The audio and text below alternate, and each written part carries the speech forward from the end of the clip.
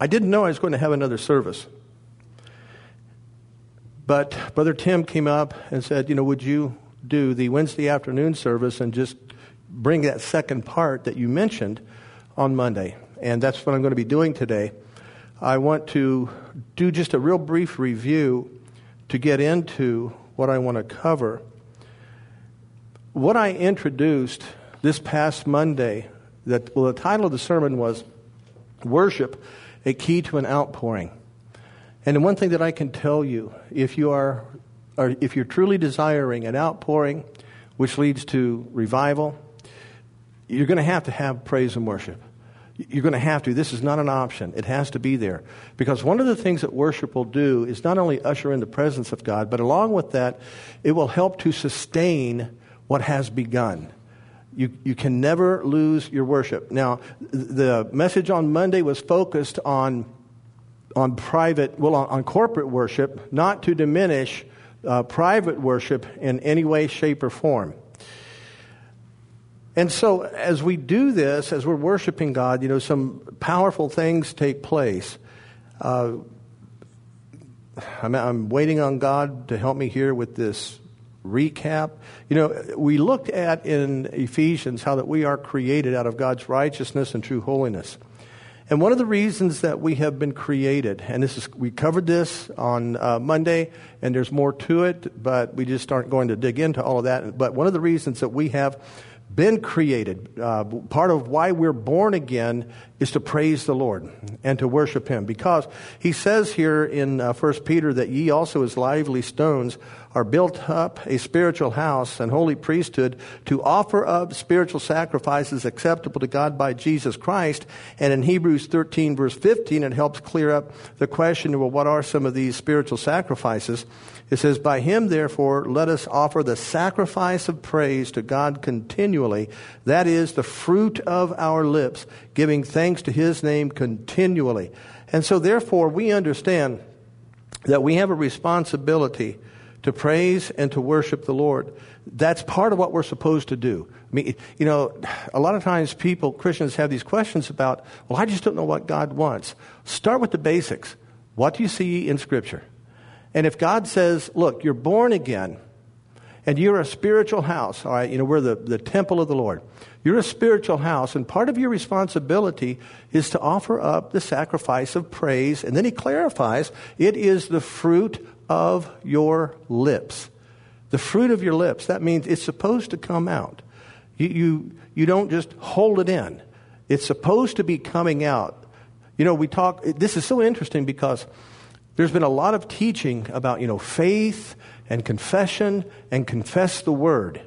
Well, if God says that the fruit of our lips, praise and worship, as the fruit of our lips, is supposed to come forth, that's supposed to be a confession, if you will. And it's not necessarily the confession of written Scripture, but it's the confession of our new nature, our born-again spirit, our love for Him coming out of our heart. We release it unto Him, because He is our Father. This is what we're supposed to do. Over and over again in my life, I've encountered so many Christians, they struggle mightily in this area of praise and worship, especially in the area of what I refer to as free worship. That's where, we're no longer singing with the hymnal. We kind of close it and put it down, and the words on the screen, we turn those off, and then we just begin to praise the Lord. What we were doing earlier here today. We just begin to worship out of our heart. And so many Christians, it's almost like they're afraid to do this. It's almost like they don't know what to do. But they just like clam up. They just stop. Well, see, this is what we've got to conquer. God likes it. He loves it when we'll praise Him. We stand with the hymnal and we sing Amazing Grace.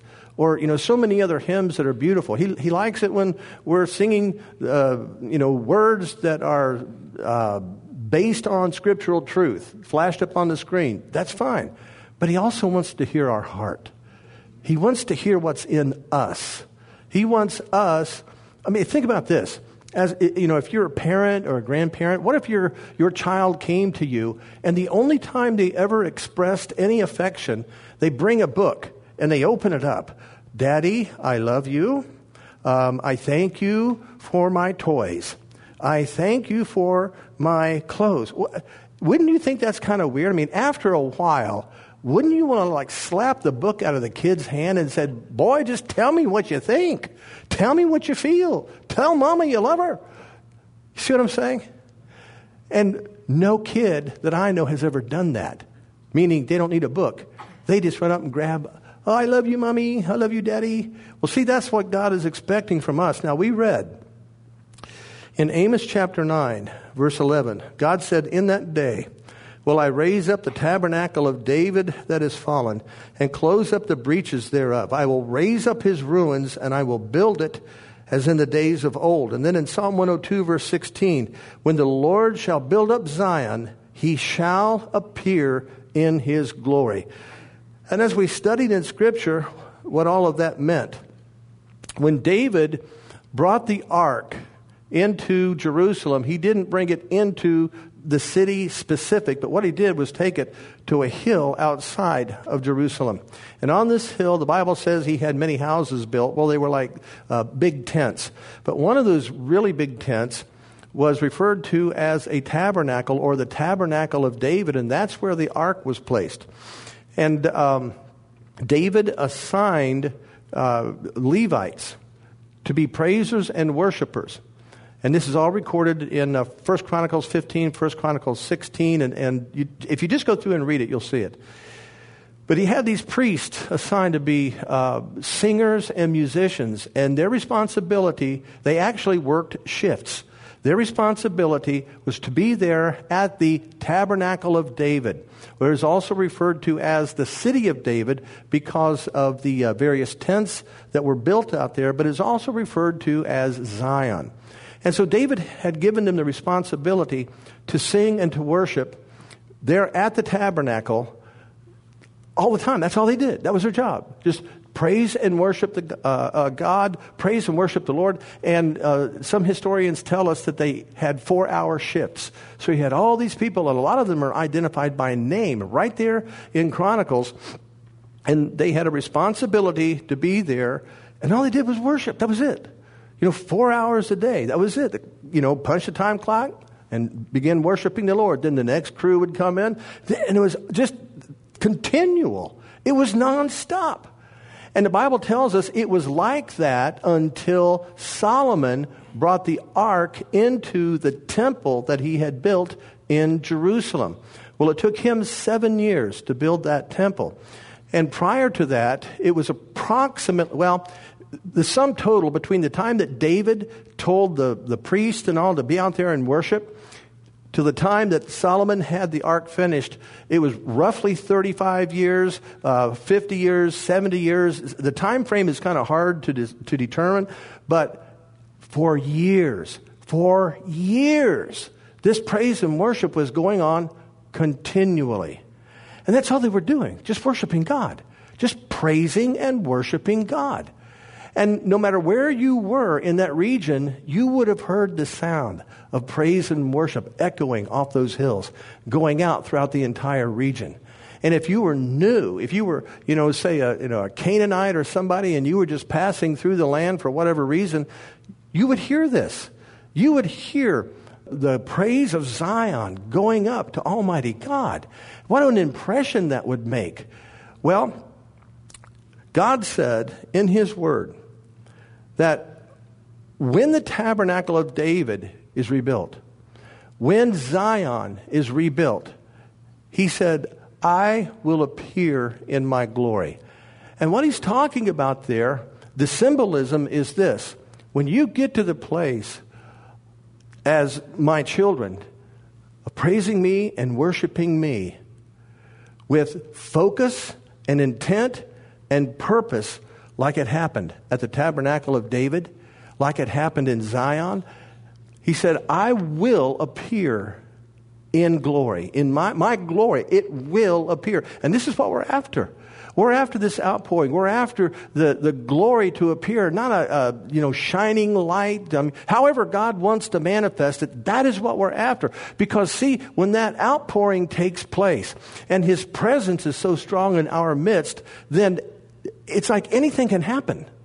And you'll have people get born again Now listen to this. You'll have people who get born again in a service like that who have never heard a sermon in their life. But the presence of God will be so strong, they will cry out, Jesus, save me. Jesus, save me. I've heard stories of people coming in off of the street into a church where this kind of worship was going on, and they just walk in off the street. They didn't even want to go to church. They're just driving down the road, and for some reason, they pull off the road into the parking lot, and they just walk into the church building, and this worship is going on. God's presence, His glory is in that place, and they fall to their knees, fall to their faces, crying out, Jesus, save me, Jesus, save me. And the next moment, they're filled with the Holy Ghost and start speaking in tongues, and they've never heard this taught.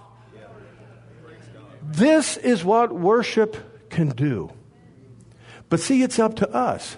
And when we come together as a congregation, and we make a determination, I am going to do this. And it doesn't matter to me who's sitting next to me or in front of me or behind me. God is going to hear the fruit of my lips. God is going to hear my heart. And I am going to open my mouth and I am going to let it out. I am going to praise. I'm going to sing. I am going to worship. Whether the music is playing or not, I am going to enter into this. And when we do this collectively, now again, we're focusing on corporate worship. When we do this collectively, guys, God moves in. God says, my glory will appear. The more that we do this, the more that we as a congregation make this determination to do this. To give you an image, it's almost like God is waiting. He says, okay, now you did this last week. You did this week before. As soon as you start, I'm going to be there. So I'm waiting for you. I'm waiting for you to open your heart and worship me, and I will begin to move through that worship. We can have this. If they could have it, okay, remember when Solomon brought the ark from Zion into the temple? Do you remember what happened? It tells us in Chronicles how that when the singers and musicians became as one, praising and worshiping the Lord.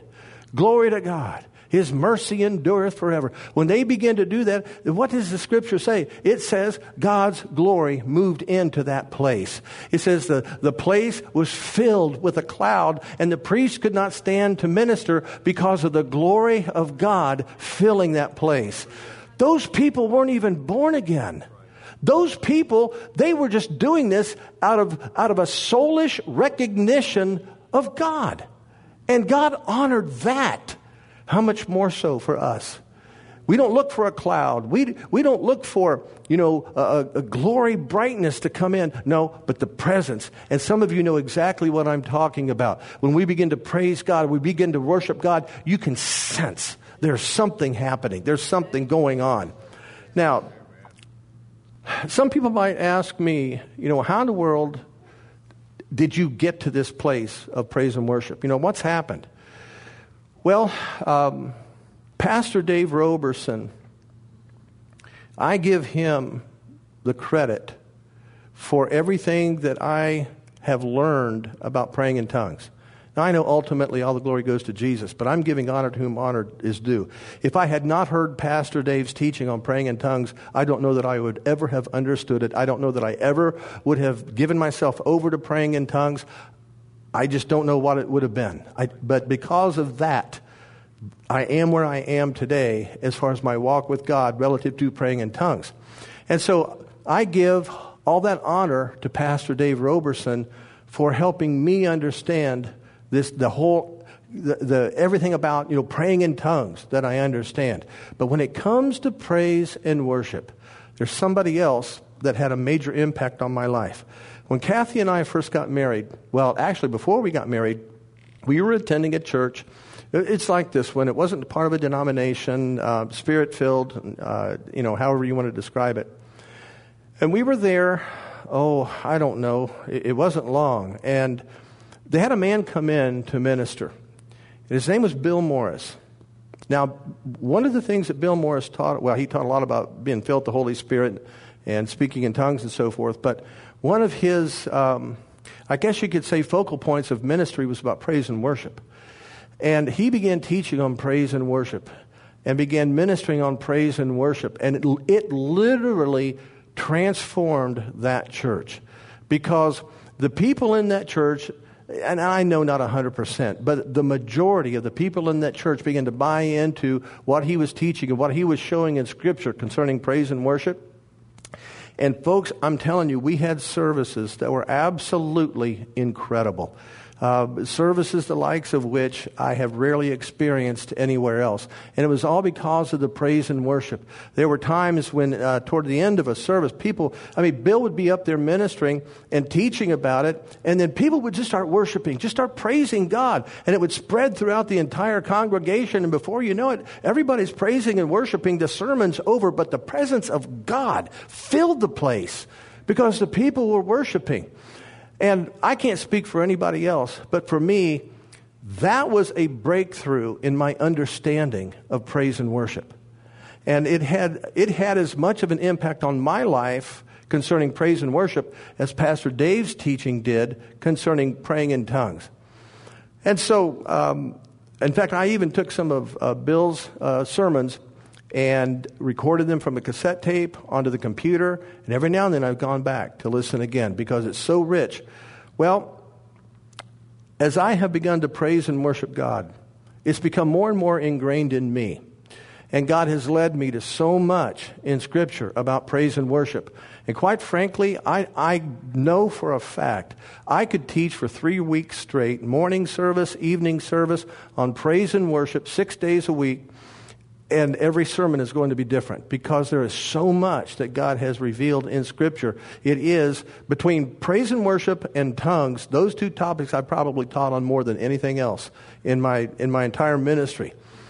And so that is the reason why it has become such a big thing for me, a big point of interest, or however you want to call it, because I understand it in a way that I don't hear taught in other circles. And it's so real. It's so genuine. And I'm telling you, this is a way to get into the presence of God and experience a move of God. But it's been lost on the church. When God was talking about, Zion being rebuilt, prophetically, that is a restoration of the kind of praise and worship that God wants in the body of Christ. Because if you go into the Word and you begin to study what happens with praise and worship and the promises and so forth that God has made, it's almost, God said, my word, it goes forth, it won't return void. So God has said, here are the standards and the principles of praise and worship. Now, if you do them, then I respond accordingly and I move exactly the way that I've told you that I will move. Well, then the opposite is just as true. If you don't do this, He will not move.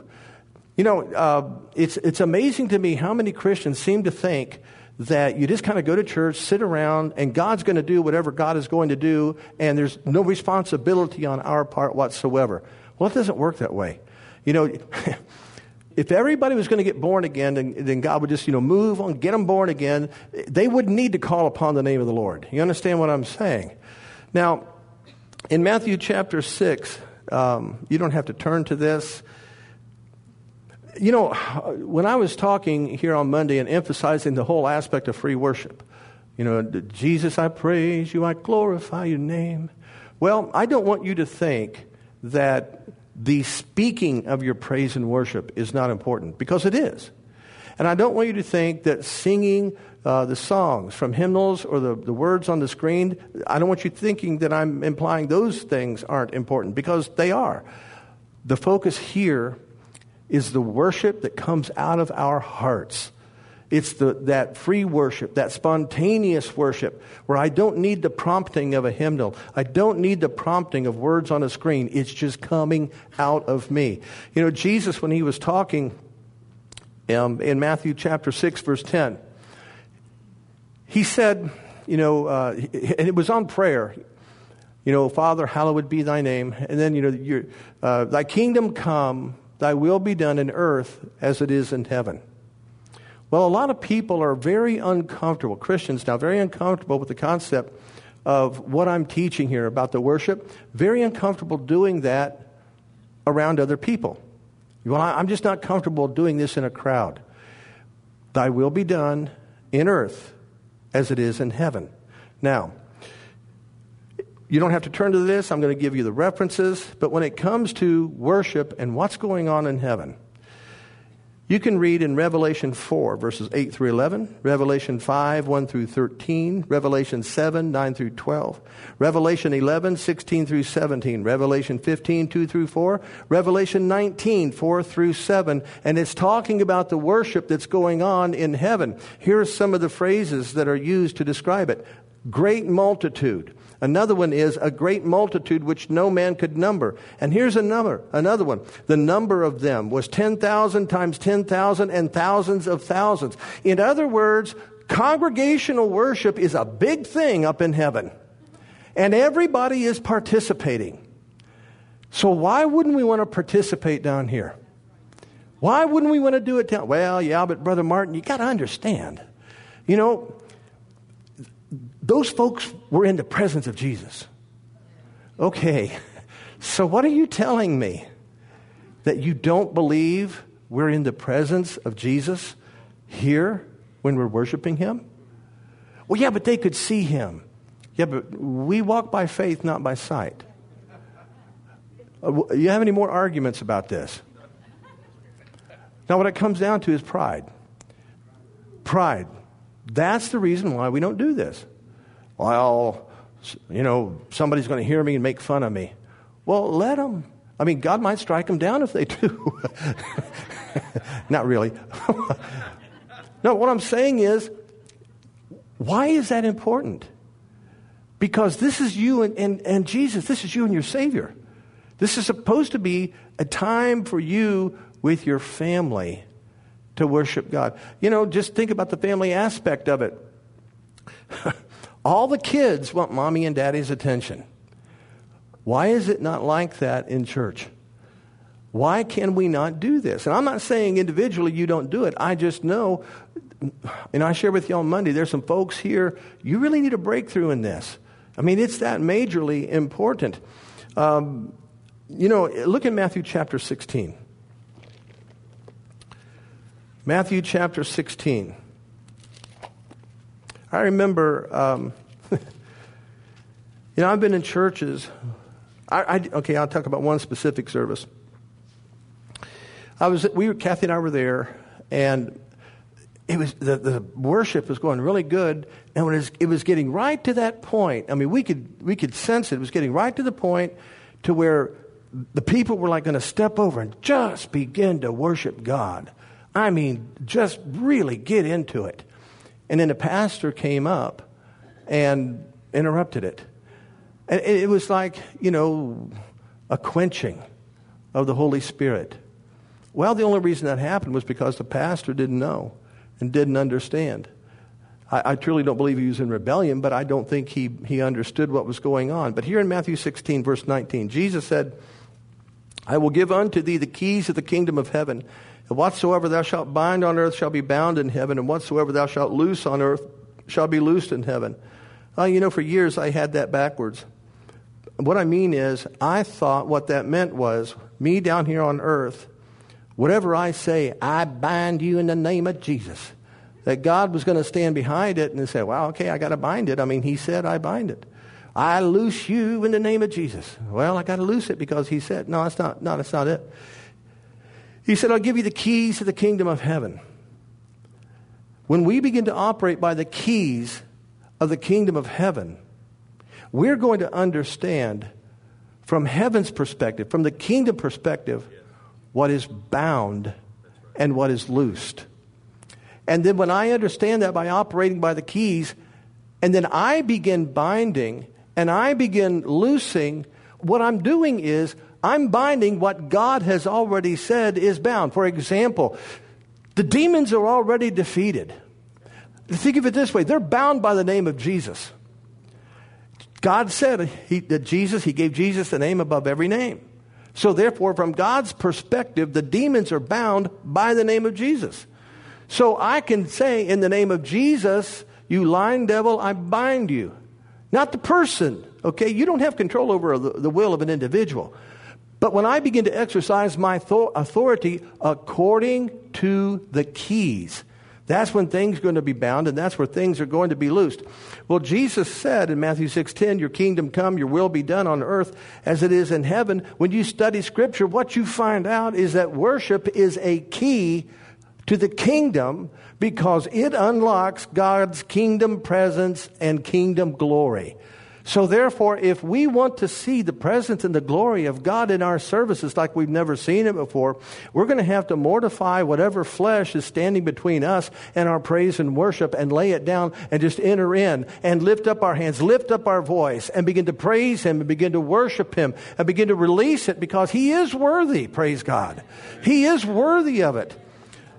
And some people say, well, but I'm just, I'm not comfortable with that, all that free worship stuff. Give me a hymnal, put the words up on the screen. But all that free worship stuff, man, I'm just not used to it. Well, I wasn't either. And I had to have a breakthrough in that. But let me help you out. If that's a real challenge for you, here's something you can do, and this will work if you do it. Do it at home. Do it alone. Do it in the car. Do it when nobody's around. I love you, Jesus. I glorify your name. I bless you, my Savior. Oh, Jesus, I love you. Just start doing it when you're alone. And if you keep doing it like that, you know what's going to happen? When you're in church and people begin to worship God, you know what's going to come out? Worship. It's going to come out because now it has become a natural thing to allow your spirit to release it across your lips, the fruit of your lips. See, what's happened in a lot of churches, praise and worship has, it's like it's degenerated to the point to where it's the opening act of the service.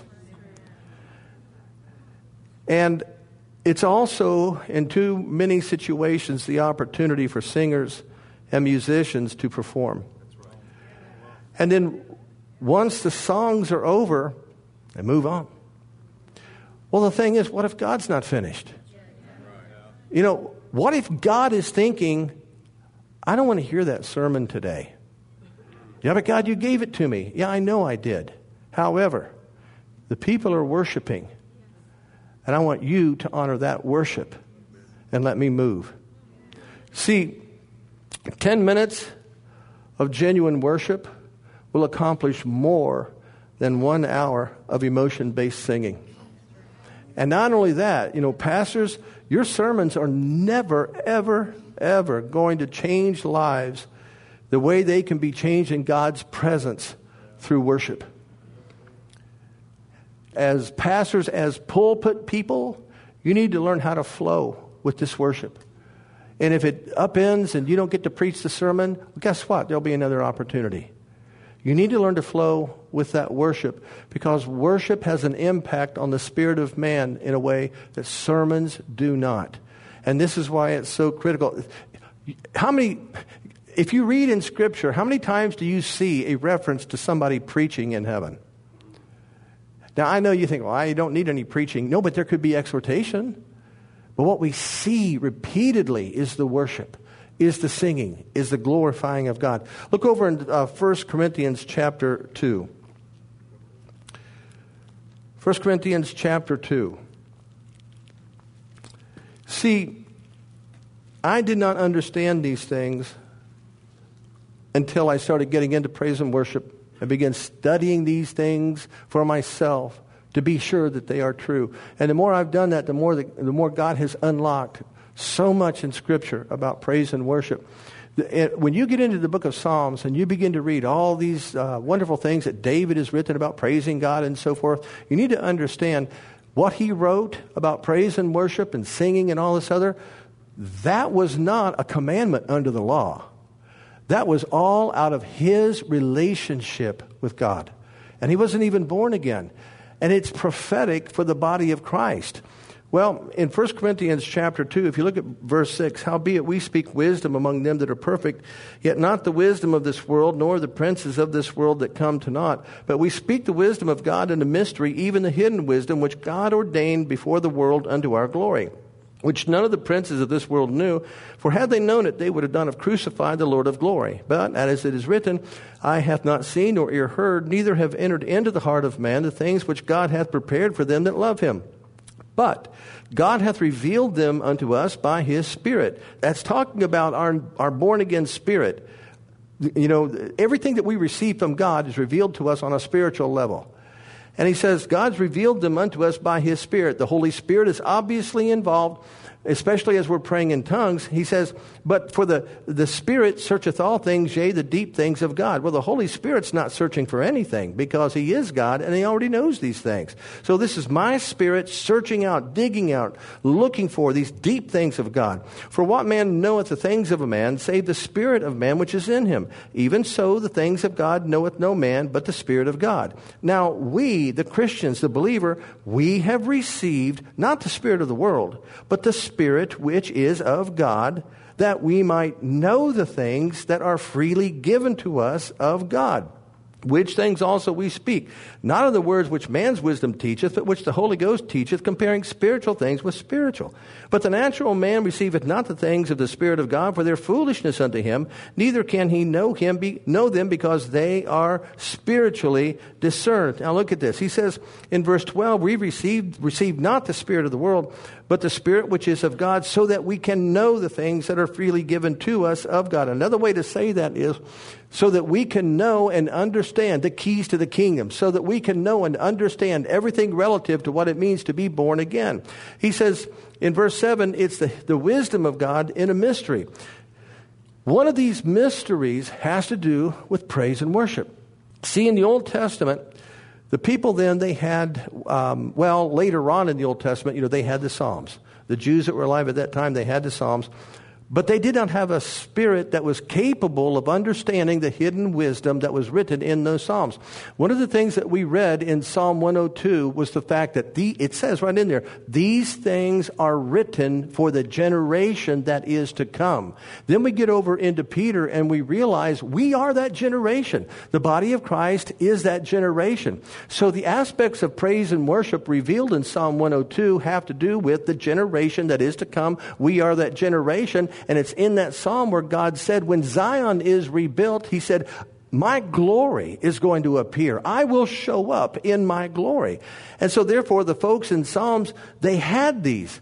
The Jews, they could read these things, they knew, but they couldn't understand the fullness of the prophetic nature that was being revealed at that time. Well, see, our born-again spirit has the ability to understand these things. Our born-again spirit, if you will, is the method by which we can unlock these mysteries, because now we have the capacity to understand them. We have the capacity to grasp the prophetic nature of what is written in there concerning praise and worship, and realize God He was speaking, thousands of years ago for us today about praise and worship.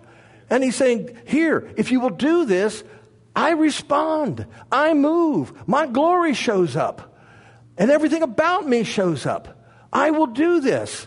And so therefore, once we begin to understand what you might call the hidden wisdom about praise and worship, these things that I shared on Monday, what I'm sharing today, when we begin to understand that, when we begin to grasp these things, and then we begin to move in it, everything that God has promised that is associated with praise and worship will begin to manifest in our lives. Now see, that's exactly the same thing that Pastor Dave was teaching us about praying in tongues. He said, here from Scripture is the revelation of praying in tongues and what it will do. Now, if you pray in tongues, here is what is going to happen. And so a bunch of us, we began to pray in tongues, and lo and behold, Pastor Dave was right. These things began to happen. The change began to take place. The mortification began to take place. We began to see God move in our lives exactly the way God had promised in His Word. Well, see, the same principle is true when it comes to praise and worship.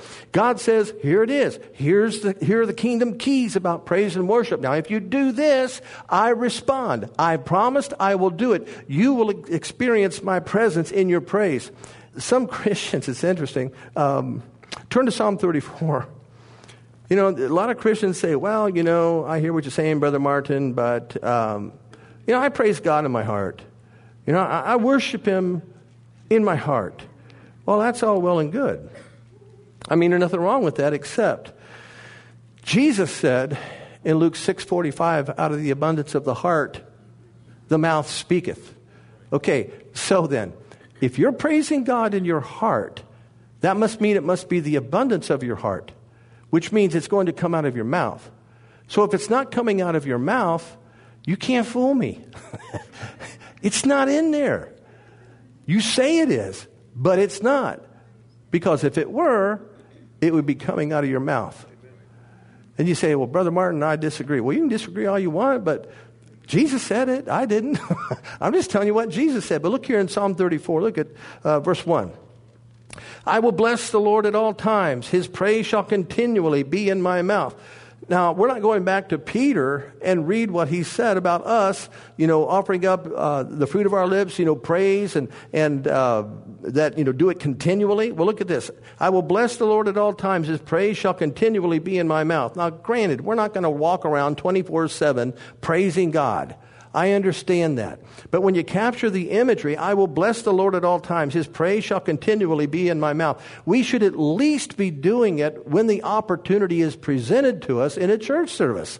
So when it's time to praise and worship God, His praise will continually be in my mouth. Why? Because it's the abundance of my heart, and I'm releasing that. But then he says in verse 2, my soul shall make her boast in the Lord. The humble shall hear thereof and be glad. My soul shall make her boast in the Lord. How is my soul making her boast in the Lord? Verse 1, by blessing the Lord at all times and His praise being continually in my mouth. And then it's like, okay, everybody, verse 3, magnify the Lord with me. Let us exalt His name together. See that? We're encouraging the entire congregation. Come on, guys, join in. It's almost like here's the worship leader standing up and saying, I will bless the Lord at all times. His praise shall continually be in my mouth. My soul is going to make her boast in the Lord. You are going to hear it and you're going to be glad. Folks, magnify the Lord with me. Let us exalt His name together.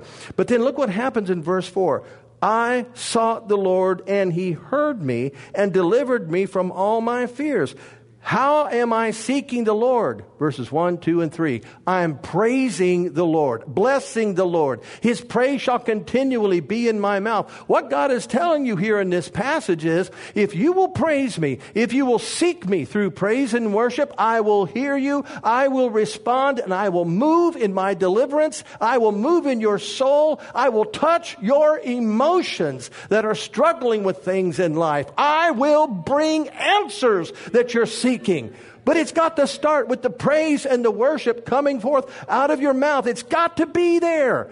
I'm telling you right now, there are a lot of people struggling with issues in their life. If they would just praise God, they could praise their way out of the struggles, out of the emotions, out of the fear, out of all the depression, the anxiety. You can praise your way out of that because those things aren't a part of the kingdom. Those things are not a part of your new nature. Those things are of the world. They're not who you are. They're not what you are. And God says, get the victory over this stuff by praising me and worshiping me. Get your deliverance. Praise God. Let me read some of these to you. Psalm 35:18, I will give thee thanks in the great congregation. I will praise thee among much people. Psalm 107:32, let them exalt him also in the congregation of the people and praise him in the assembly of the elders. Psalm 111 verse 1, praise ye the Lord. I will praise the Lord with my whole heart in the assembly of the upright and in the congregation. Psalm 149 verse 1, praise ye the Lord. Sing unto the Lord a new song and His praises in the congregation of the saints. How much more does God have to say before we figure out when we come together as a congregation, we are supposed to open our mouths and praise the Lord. We're supposed to worship Him. Glory to God. Now, remember He said, when Zion is rebuilt, then I will appear in my glory. And on Monday, I mentioned something that I know it kind of got some folks interested. What I shared on Monday, one of the things I shared is that in Scripture, there is a revelation of Father, Son, and Holy Spirit involved in our praise and worship, joining in with the praise and worship. Now, I'm going to show this to you in Scripture. So first off, turn to Psalm 22. Psalm 22. And here in Psalm 22, And I want you to turn to this. I want you to see these as we go along. I don't want you just to rely on what I'm saying. In Psalm 22, verse 22, I will declare thy name unto my brethren. In the midst of the congregation will I praise thee. You see that? And then in verse 25, my praise shall be of thee in the great congregation. I will pay my vows before them that fear him. Now, this is interesting. I'm not going to get into this today. But when it says, I will pay my vows, real briefly here, we owe God worship. Amen. We owe him praise and worship. And when he says, I will pay my vows, part of what he's talking about is, I'm going to pay my debt to God because he deserves every ounce of praise and worship that I release from within my heart. I owe it to him because he saved me. He set me free. I owe him my heart, my love, my praise, my worship, my adoration. I owe this to him, and I'm going to pay that debt to him because he's worthy of it. And so now we read this and we think, glory to God, man, that's great. We need to do this.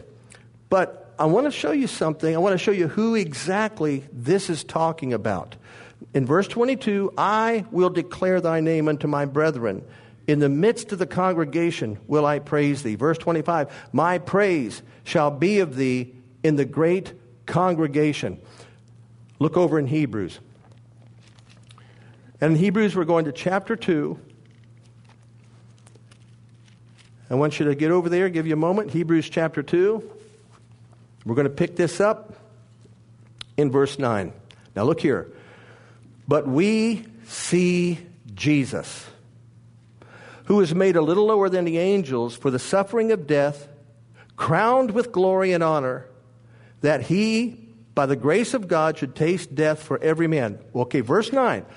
Who are we talking about here? We see Jesus. This is the resurrected Jesus. Do you understand that? And he continues and it says, verse 10, for it became him for whom are all things and by whom are all things, in bringing many sons into glory, to make the captain of their salvation perfect through sufferings. For both he that sanctifieth and they who are sanctified are all one, for which cause he is not ashamed to call them brethren, saying, I will declare thy name unto my brethren. In the midst of the church will I sing praise unto thee. Who is it that's singing the praise unto God in the midst of the church? This is Jesus, the resurrected Jesus. He says, I'm not ashamed to call you my brothers. I'm not ashamed to call you my sisters. I'm not ashamed to call you my relatives. I'm not ashamed. In fact, I am going to join in with your praise and worship, and you might be worshiping me, but I'm going to be worshiping Father God. I'm going to be worshiping the one who raised me up from the dead and sat me next to him. I'm going to be praising God in the midst of the congregation. When we begin to praise him with our hearts, guys, you got to understand, Jesus shows up, he opens his mouth, and he begins praising God right along with us. Glory to God. Praise the Lord. All right, that's Jesus. He's here. Let's see who else wants to show up. Turn to Luke chapter 15. Luke chapter 15. Now look here. Are you there? Luke chapter 15. Look what Jesus says in verse 10. Likewise, I say unto you, there is joy in the presence of the angels of God over one sinner that repenteth. A lot of people misquote that and say the angels rejoice. That is not what that says. It says there's joy in the presence of the angels. That word joy, it comes from the Greek word chara, and it's talking about rejoicing, exuberance, making mirth. It paints an image of somebody is really, really happy about what's happened. Now notice this. Now he's speaking kingdom truth. He's looking beyond the cross, and he's talking one sinner that repenteth. What happens today when sinners repent? They get born again, right? And when they get born again, they are born into the kingdom, correct? And when they're born again into the kingdom, who's their father?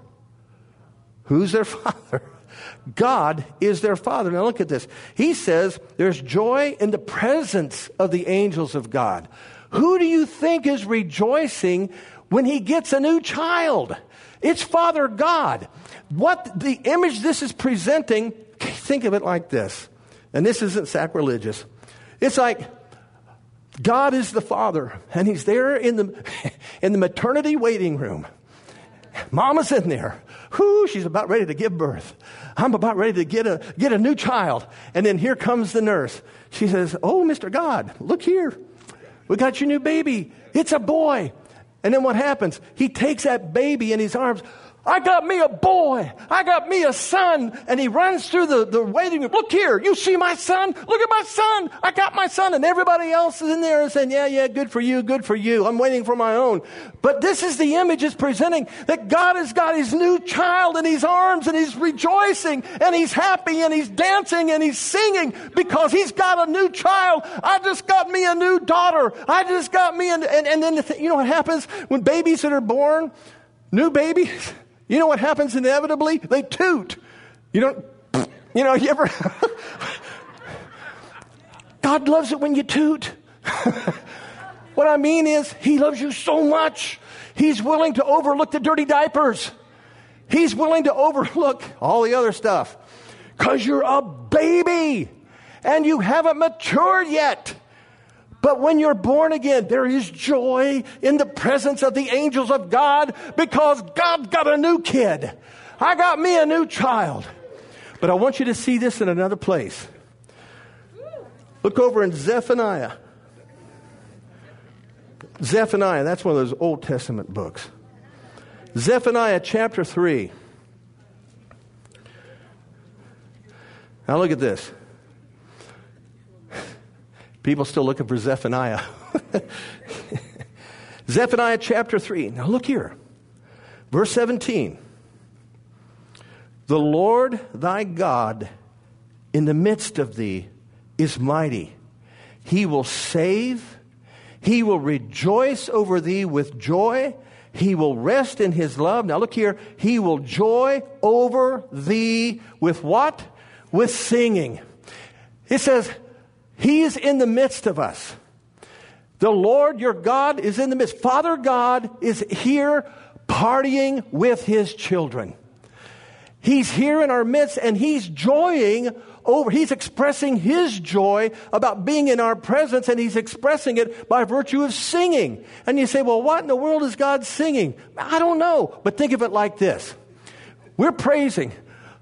We're blessing. I love you, God. I love you, Jesus. I love you, Father. I praise you. I bless you. I honor you. I glorify you. And he turns around and he says, and I love you. And I love you. Oh, I love you so much. And I bless you with my peace. I bless you with my joy. I bless you with my healing. I bless you with my restoration. Do you see what's happening here? God, our Father, is singing over us. He joins in the midst of us as we're praising him, and he's releasing everything that he has to release in this praise and this worship that we offer up to him.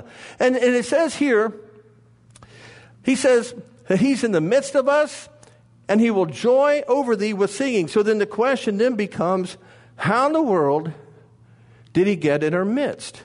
Well, turn over to Isaiah 12. Isaiah chapter 12. Praise the Lord. See, when I start reading these things, I just want to go somewhere and praise. Psalm 22:3 says, but thou art holy, O thou that inhabitest the praises of Israel.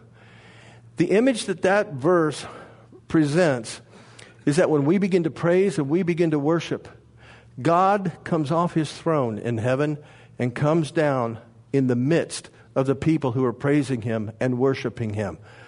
And in Isaiah chapter 12, look at this, verse 1. And in that day Thou shalt say, O Lord, I will praise thee. Though thou wast angry with me, thine anger is turned away, and thou comfortest me. Behold, God is my salvation. I will trust and not be afraid. For the Lord Jehovah is my strength and my song. He also is become my salvation. Therefore, with joy shall ye draw water out of the wells of salvation. And in that day shall ye say, Praise the Lord. Call upon his name. Declare his doings among the people. Make mention that his name is exalted. Sing unto the Lord, for he hath done excellent things. This is known in all the earth. Cry out and shout, thou inhabitant of Zion, for great is the Holy One of Israel in the midst of thee. As we praise him and worship him, then he begins to show up in our midst. Anybody can sing songs, but I'm talking about when it is coming out of our hearts, because I love you, God, I love you. I don't care if I'm on pitch, if I'm not on key, I don't care. I love you. I praise you. I glorify your name, Jesus. I worship you, Jesus. Father, I give you glory, honor, and praise. And God says, that is where I'm going. He looks at the angels. He says, boys, I'll be back later. But right now, I'm going to be in the midst of these people who are worshiping me. Zechariah chapter 2, verse 10 says, Sing and rejoice, O daughter of Zion, for lo, I come and I will dwell in the midst of thee, saith the Lord. Glory to God. So now we have the Son and we have the Father in our midst, singing and worshiping with us as we praise. But what about the Holy Spirit? Turn over to 1 Corinthians 14. Some of you already know what we're going to read. Look at this. 1 Corinthians chapter 14, verse 2.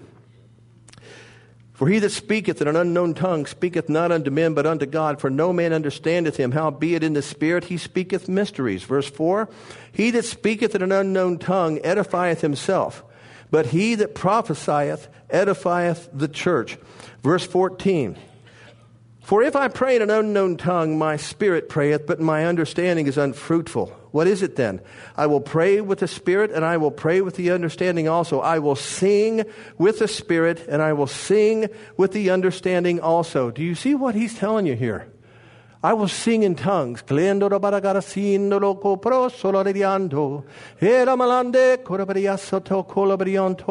say, well, how does that mean that the Holy Spirit is in our midst singing? Well, where's that language coming from? Who's giving me the words to this song? Who's helping me with this? Now look here. Think of it this way. Verse 2. For he that singeth in an unknown tongue singeth not unto men, but unto God. For no man understandeth him. Howbeit in the Spirit he singeth mysteries. Verse 4. He that singeth in an unknown tongue edifieth himself. Verse 14. For if I sing in an unknown tongue, my spirit prayeth, but my understanding is, or my spirit singeth, but my understanding is unfruitful. Do you see this? The Holy Spirit is joining in. The moment I open my mouth and I begin to sing and worship in tongues, singing in the Spirit, as the Apostle Paul has said, then guess what? The Holy Spirit is involved. Now what's happened? I've got the Father, I've got the Son, I've got the Holy Spirit right here in the midst, and we're all singing and praising and worshiping and glorifying, and God is singing His blessings over me. God is declaring in song His love for me. We're here in the midst of God. His glory is showing up, and I begin to see things happen in my life. I begin to see things happen in the congregation. I begin to see a move of God that otherwise would not happen if we did not join our voices in praise and worship unto Almighty God. Praise the Lord. Hallelujah. And this whole thing of the free worship. Well, listen to this. The phrase, sing a new song unto the Lord. You'll find that in Psalm 33:3, Psalm 40 verse 3, Psalm 96 verse 1, Psalm 98 verse 1, Psalm 144 verse 9, Psalm 149 verse 1, Isaiah 42 verse 10. The word song means exactly what you think. But the word new, it comes from the Hebrew word hadas, and it means new, fresh, something never seen or done before. In other words, when I'm singing a new song, it's not something that I sat down and I composed. You know what I'm saying? It means I'm singing something out of my heart that's never come out of my heart before. So yesterday I'm in here, I worship you, Jesus, I glorify your name. But then today I'm doing the same thing. And somebody says, well, that's not a new song. Oh, yeah, it is. Because that's a new song today. I wasn't singing today's praise yesterday. I'm singing today's praise today. And I'm lifting up my praise unto him. But then in the New Testament, in Revelation 5:9, Revelation 14:3, the phrase new song, singing a new song unto God. The word song means exactly what you'd think. But the word new, now this one's interesting. It comes from the Greek word kainos. And this word kainos is used in several different applications relative to its contextual use. So to kind of summarize the definitions of it, here's what it means.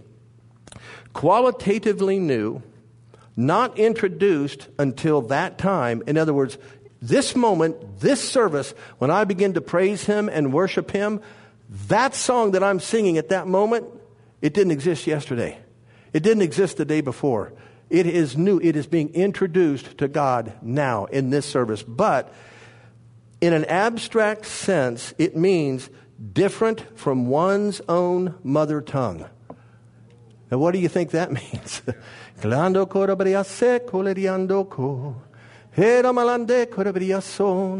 It's not that complicated. Like I said, if you're uncomfortable with it, practice when you're alone.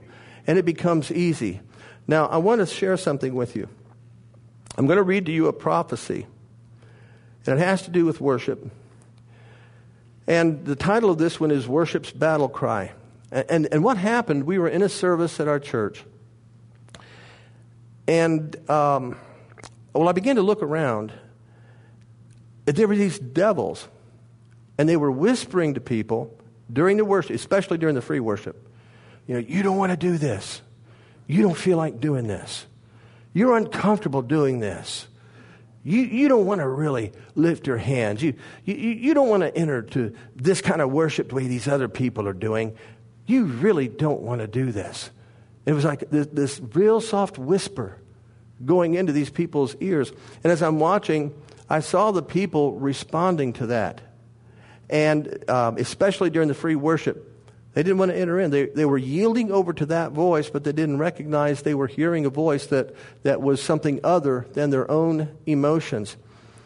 And they were succumbing to that influence. And one of the reasons that the devils do this is because of what worship does in the life of a believer. Guys, listen. If we could get a hold, and I mean get it in us, what happens when we praise and worship God? We will praise and worship God. We'll do it no matter what we feel like. Now listen to this. The Lord said, your worship is a battle cry in the realm of the Spirit. Your worship is like a war cry, and it resonates through the camp of the enemy. When you begin to lift up your voice and you begin to praise and you begin to worship, yes, even when you begin to shout your praise and your worship unto me, it echoes throughout the camp of the enemy as a battle cry. It brings terror to the camp of the enemy, for the enemy cannot stop a people whose heart is turned unto me in praise and worship. The enemy realizes that when a shout of victory goes forth, my presence is there in the midst, and this is why he fights so hard to keep you from praising and worshiping, to keep you from lifting your hands, and to keep you from singing in the Spirit and with the understanding, to keep you from raising your voice during times of worship. It's why he wants you to feel uncomfortable and self-conscious and tired that you don't want to do this. It's why he wants to take Christians into churches that will not worship me, for if he cannot keep them out of church, he wants to put them in churches that will not take them any further beyond their born-again experience. So I say to you, that your worship is powerful and it is mighty in the realm of the Spirit, that it does bring terror to the hearts of the enemy. And I say to you this day, do not give heed to those feelings, those thoughts of not wanting to do this. Do not believe those thoughts that you are tired, that you don't need to do this. For I say unto you that there are many battles that you could avoid in your life if you would simply raise your voice and praise me and worship me. There are many attacks of the enemy that could have been turned back if you had had just worshiped me and praised me and lifted up your voice and sounded that battle cry into the camp of the enemy.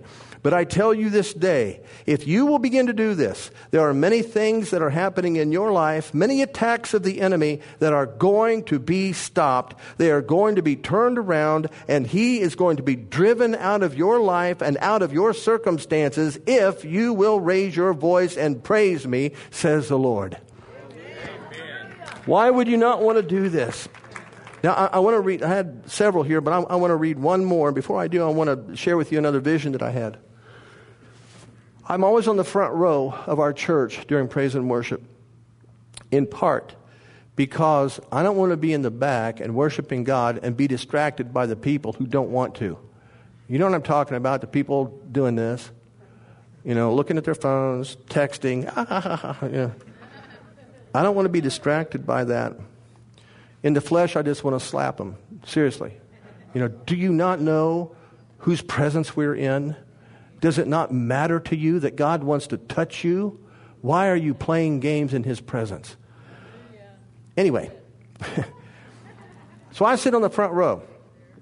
Now, in this particular service, what happened, I had my eyes closed and I'm worshiping, and it was like the ceiling, the roof of our church just completely disappeared. And I saw, like as we were worshiping God, it was like all of our worship kind of joined together into this incredibly brilliant beam of glory that was rising up. But at the same time, there was another great big brilliant beam of glory that was coming down from heaven. And those two beams met about maybe 100, 150, 200 yards above our church. Those two met. And when they met, it was like a nuclear bomb went off. Just boom. And when that happened, all these demons were just blown completely out of the region, and there was nothing they could do. They could not resist it. They could not stop. It completely blew them away. Now listen to this. This one is entitled Worship, Warfare, and Glory.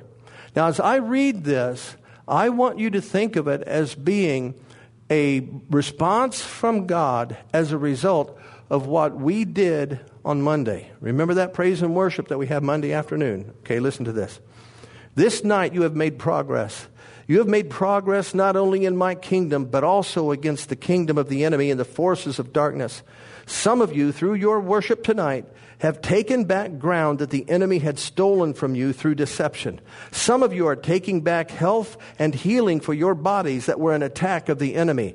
Because of your worship, you have worshiped your way into that place of manifested healing, and you will see a change in your body.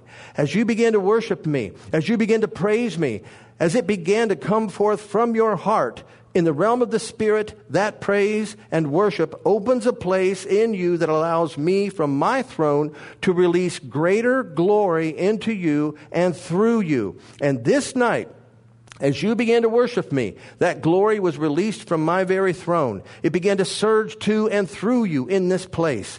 As it began to pour forth from you, from deep within your spirit, it became like a tidal wave, and it literally pushed back demonic powers that had been sneaking their way into your presence. The force of the glory that was released through you during your worship knocked them completely off their feet and washed them away. They were set back very, very far. You did damage to the kingdom of the enemy this night through your worship. You were like a battalion in my army, suited for battle, and your worship became, as it were, a weapon. You engaged the enemy in frontline warfare through your worship this night. As you did, you pushed the enemy back, and nothing the enemy did could stop it. Nothing. There was resistance, but it could not be stopped.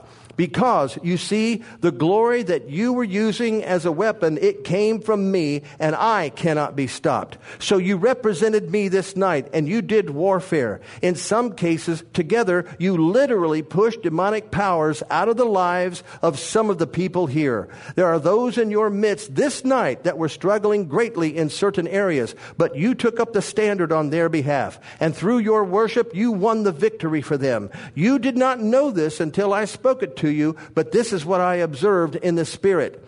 There are so few of my churches that would even take the time to do as you have this evening. There are many churches that have taken time to sing, but there are so few who will dedicate an entire service to just worshiping me, just praising me.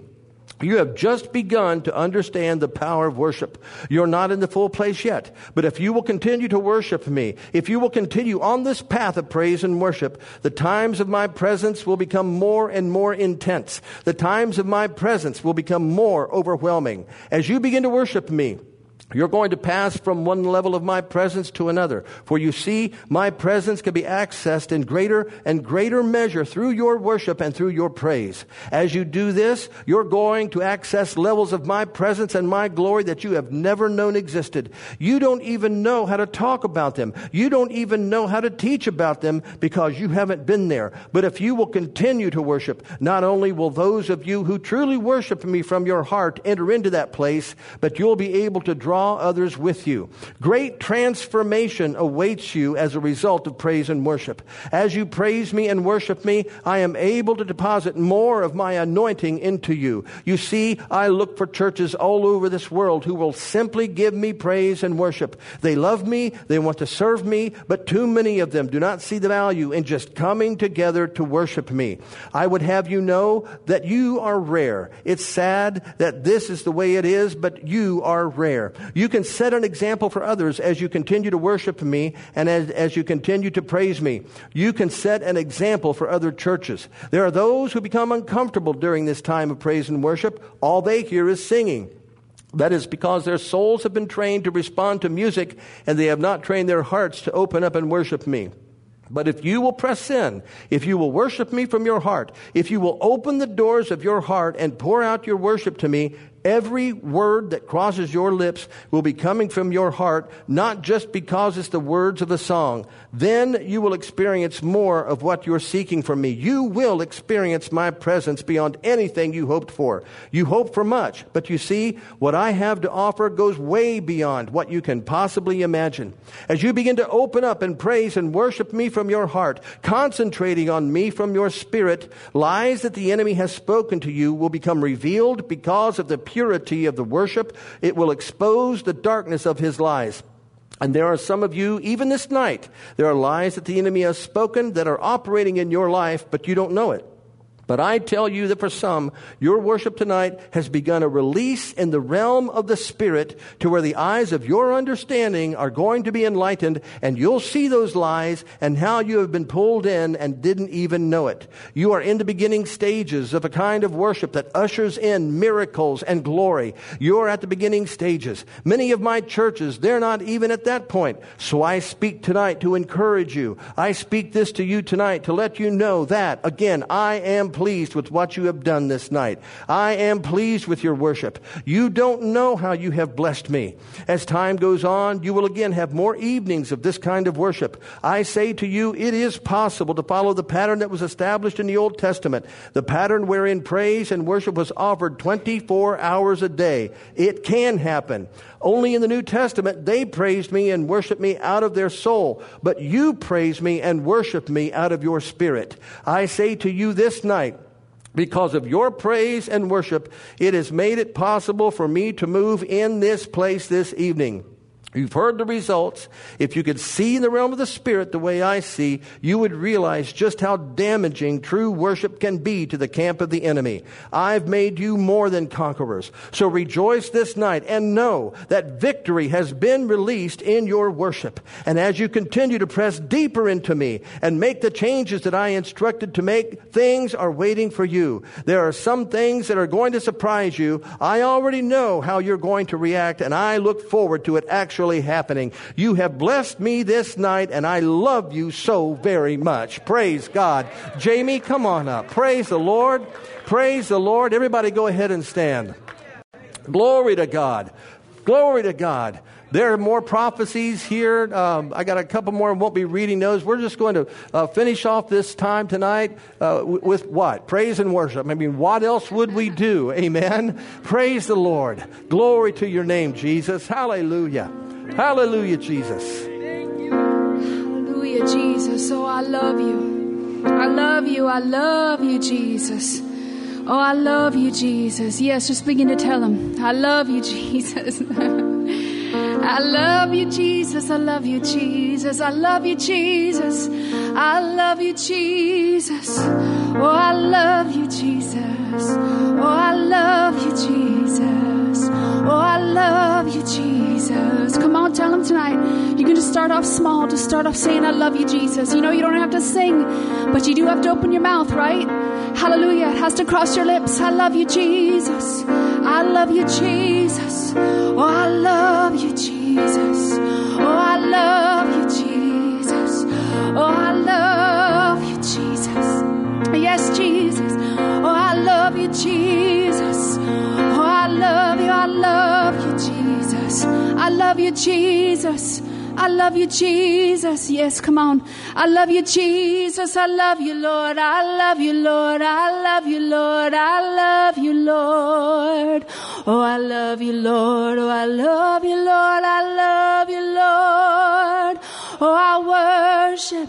Oh, I magnify you, Lord. Oh, I love you. Oh, I love you, Jesus. Oh, how I love you. Oh, how I love you. How I love you. How I love you. Yes, Lord, I love you. I love you. I love you. I love you, Lord. Oh, I love you. I love you. I love you, Lord. Oh, I love you, God. Oh, I love you, Lord. Oh, I love you, Lord. Hallelujah, Jesus. Oh, hallelujah, Lord. I love you. I love you. I love you. I love you, God. Oh, Jesus, we love you. Oh, Jesus, I love you. Oh, Jesus, I love you. Oh, Jesus, I love you. I magnify you and glorify your name. I magnify you and glorify your name. Oh, I love you. I love you. I love you. I worship. Oh, I magnify you.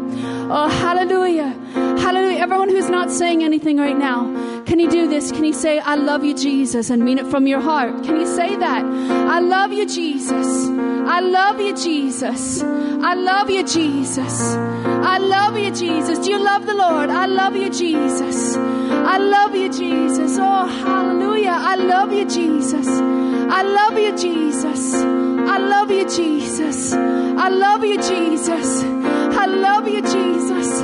I love you, Jesus. I love you, Jesus. I love you, Jesus. Oh, I love you, Jesus. Oh, I love you, Jesus. Oh, I love you, Jesus. Yes, Lord, I love you, Jesus. Oh, I love you, Jesus. Oh, I love you, Jesus. Oh, with everything that's within us, Lord, we love you. Oh, we love you. Oh, we love you. Oh, we love you. Oh, we love you. Oh, we love you. Oh, we love you. Oh, we love you. Oh, we love you. Oh, we love you. Oh, we love you. Oh, we love you, Lord. Yes, Jesus. Oh, hallelujah. Yes, Lord. Oh, I love you. Oh, I love you. Oh, I love you, Jesus. Hallelujah. Oh, Lord, I love you. Oh, Lord, I love you, God. Oh, Lord, I love you. I love you. I love Jesus. Oh, Jesus. Oh, Jesus. I love you. I worship you. I magnify you. I glorify you. I lift you high. Oh, the name of Jesus. Oh, the name of Jesus. Oh, the name of Jesus. Oh, praise be to our God. Glory and honor. Glory and honor. Oh, Jesus. Oh, Jesus. Oh, we glorify you, Lord. Yes, Lord.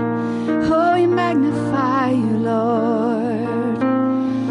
Hallelujah. Hallelujah.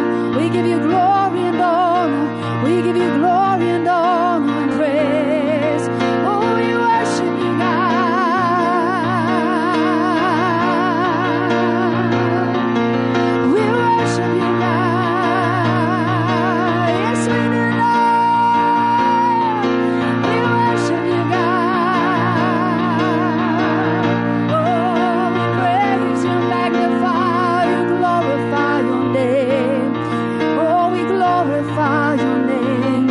Oh, there's victory in Jesus. Oh, there's victory in Jesus. Oh, there's victory. Oh, there's victory for you tonight.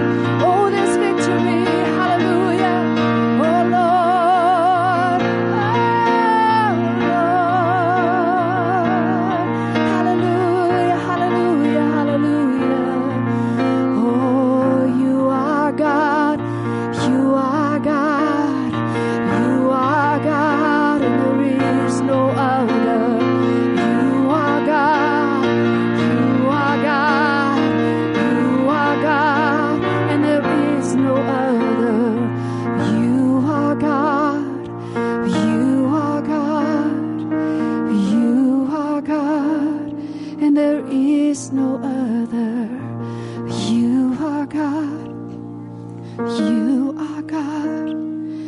You are God, and there is no other. You are God. You are God. You are God, and there is no other. You are God. You are God. You are God, and there is no other. You are God. You are God. You are God, and there is no other. Oh, we worship you, Lord. Oh, Jesus, Lord, come and consume us. Oh, Jesus, come and consume us, Lord. Oh, we love you, we love you, we love you, we love you, we love you. Oh, he just loves it when you tell him that you love him.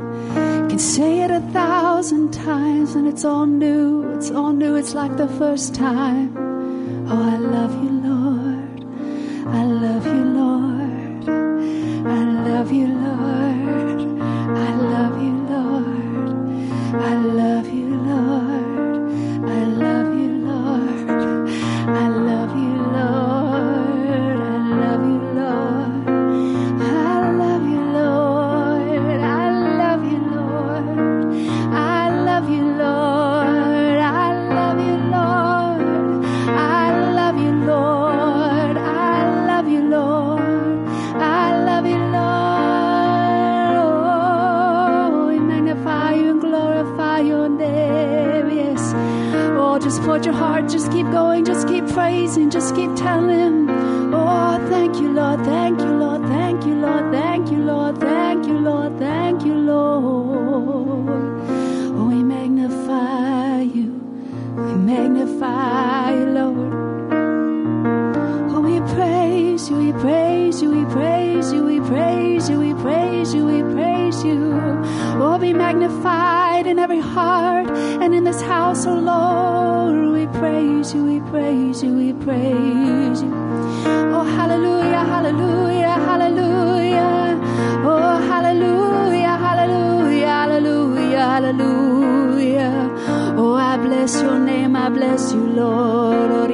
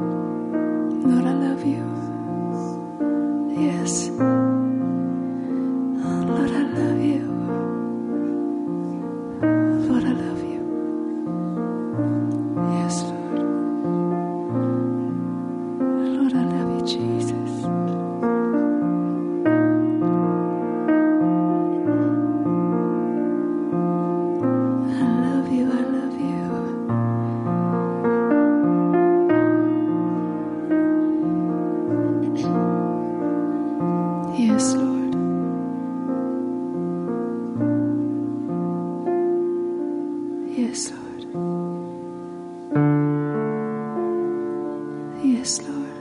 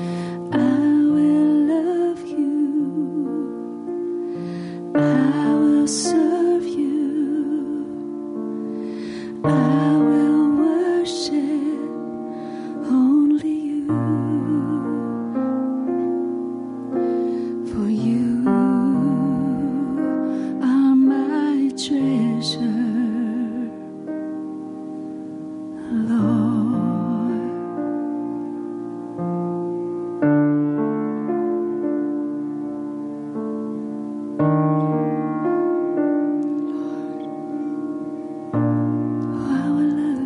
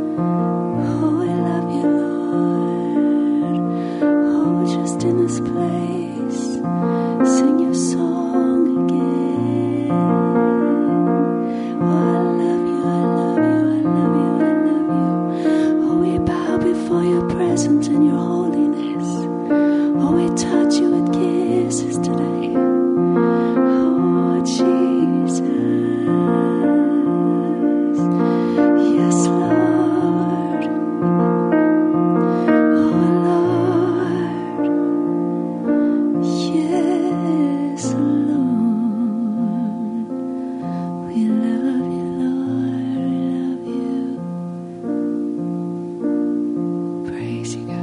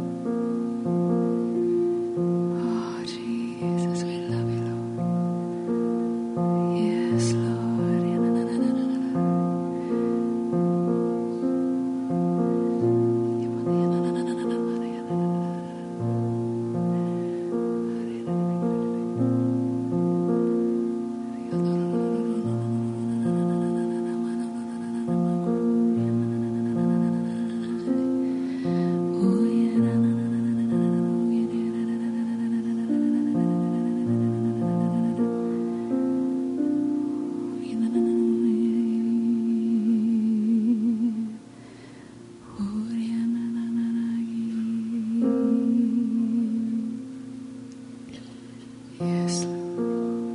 Oh, I love you, Lord. I love you, Lord. I love you, Lord. I love you, Lord. Oh,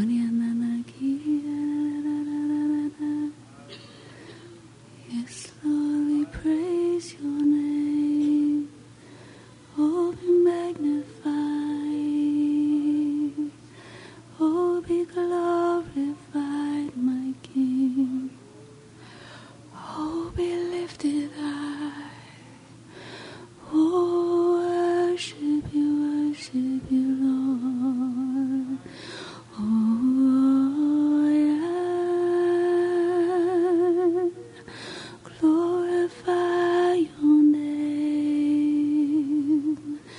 Glorify your name.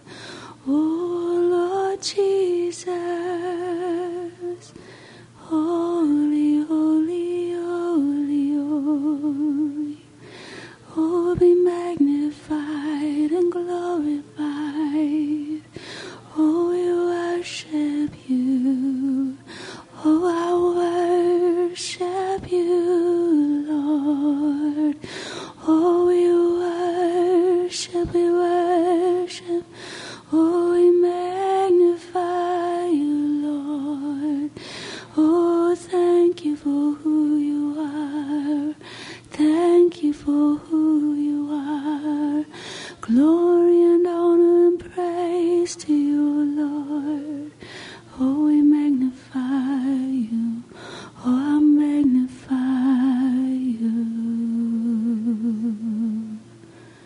Hallelujah. Yes, Lord.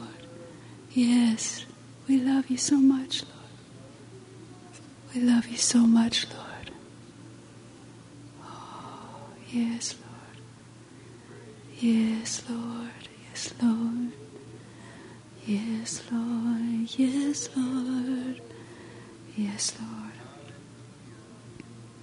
Yes, Lord. Yes, Lord.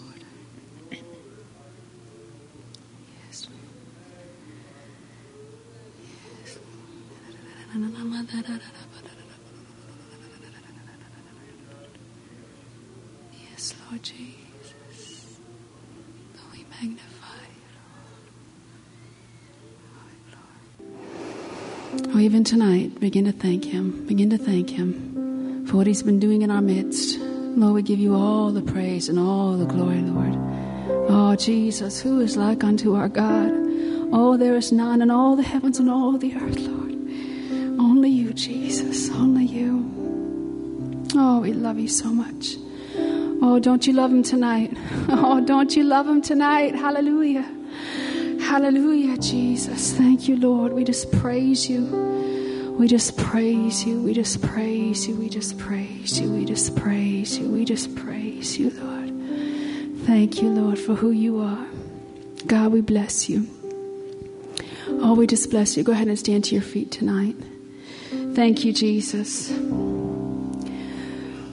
I'm going to pray and then I'm going to sing a song and then you can be officially released. Tomorrow morning it's 9 a.m. but you know the church opens at 7. And then there's donuts and coffee. I haven't had any yet, but I hear they're good. But Lord, we just thank you for who you are. We thank you that every time we give you time, you show up and you change us, and we love you. We're so grateful.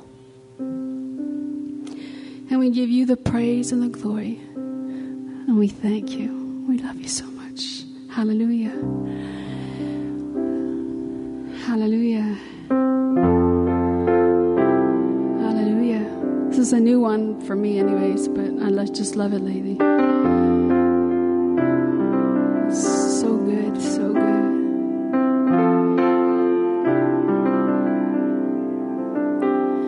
Oh, I searched the world, but it couldn't fill me. A man's empty praise and treasures that fade are never enough. Isn't that the truth? Oh, Jesus. Then you came along and put me back together.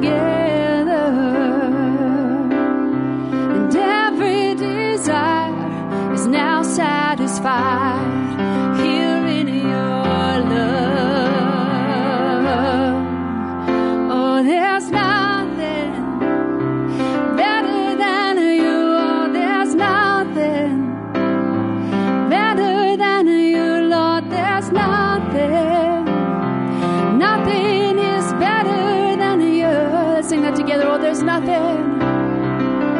Oh, there's nothing better than you. Oh, there's nothing better than you, Lord. There's nothing.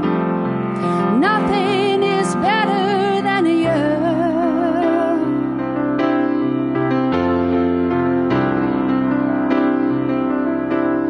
Oh, I'm not afraid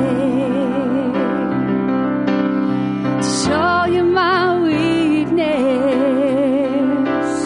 my failures and flaws. Lord, you've seen them all, and you still call me friend. 'Cause the God of the mountain is the God of the valley,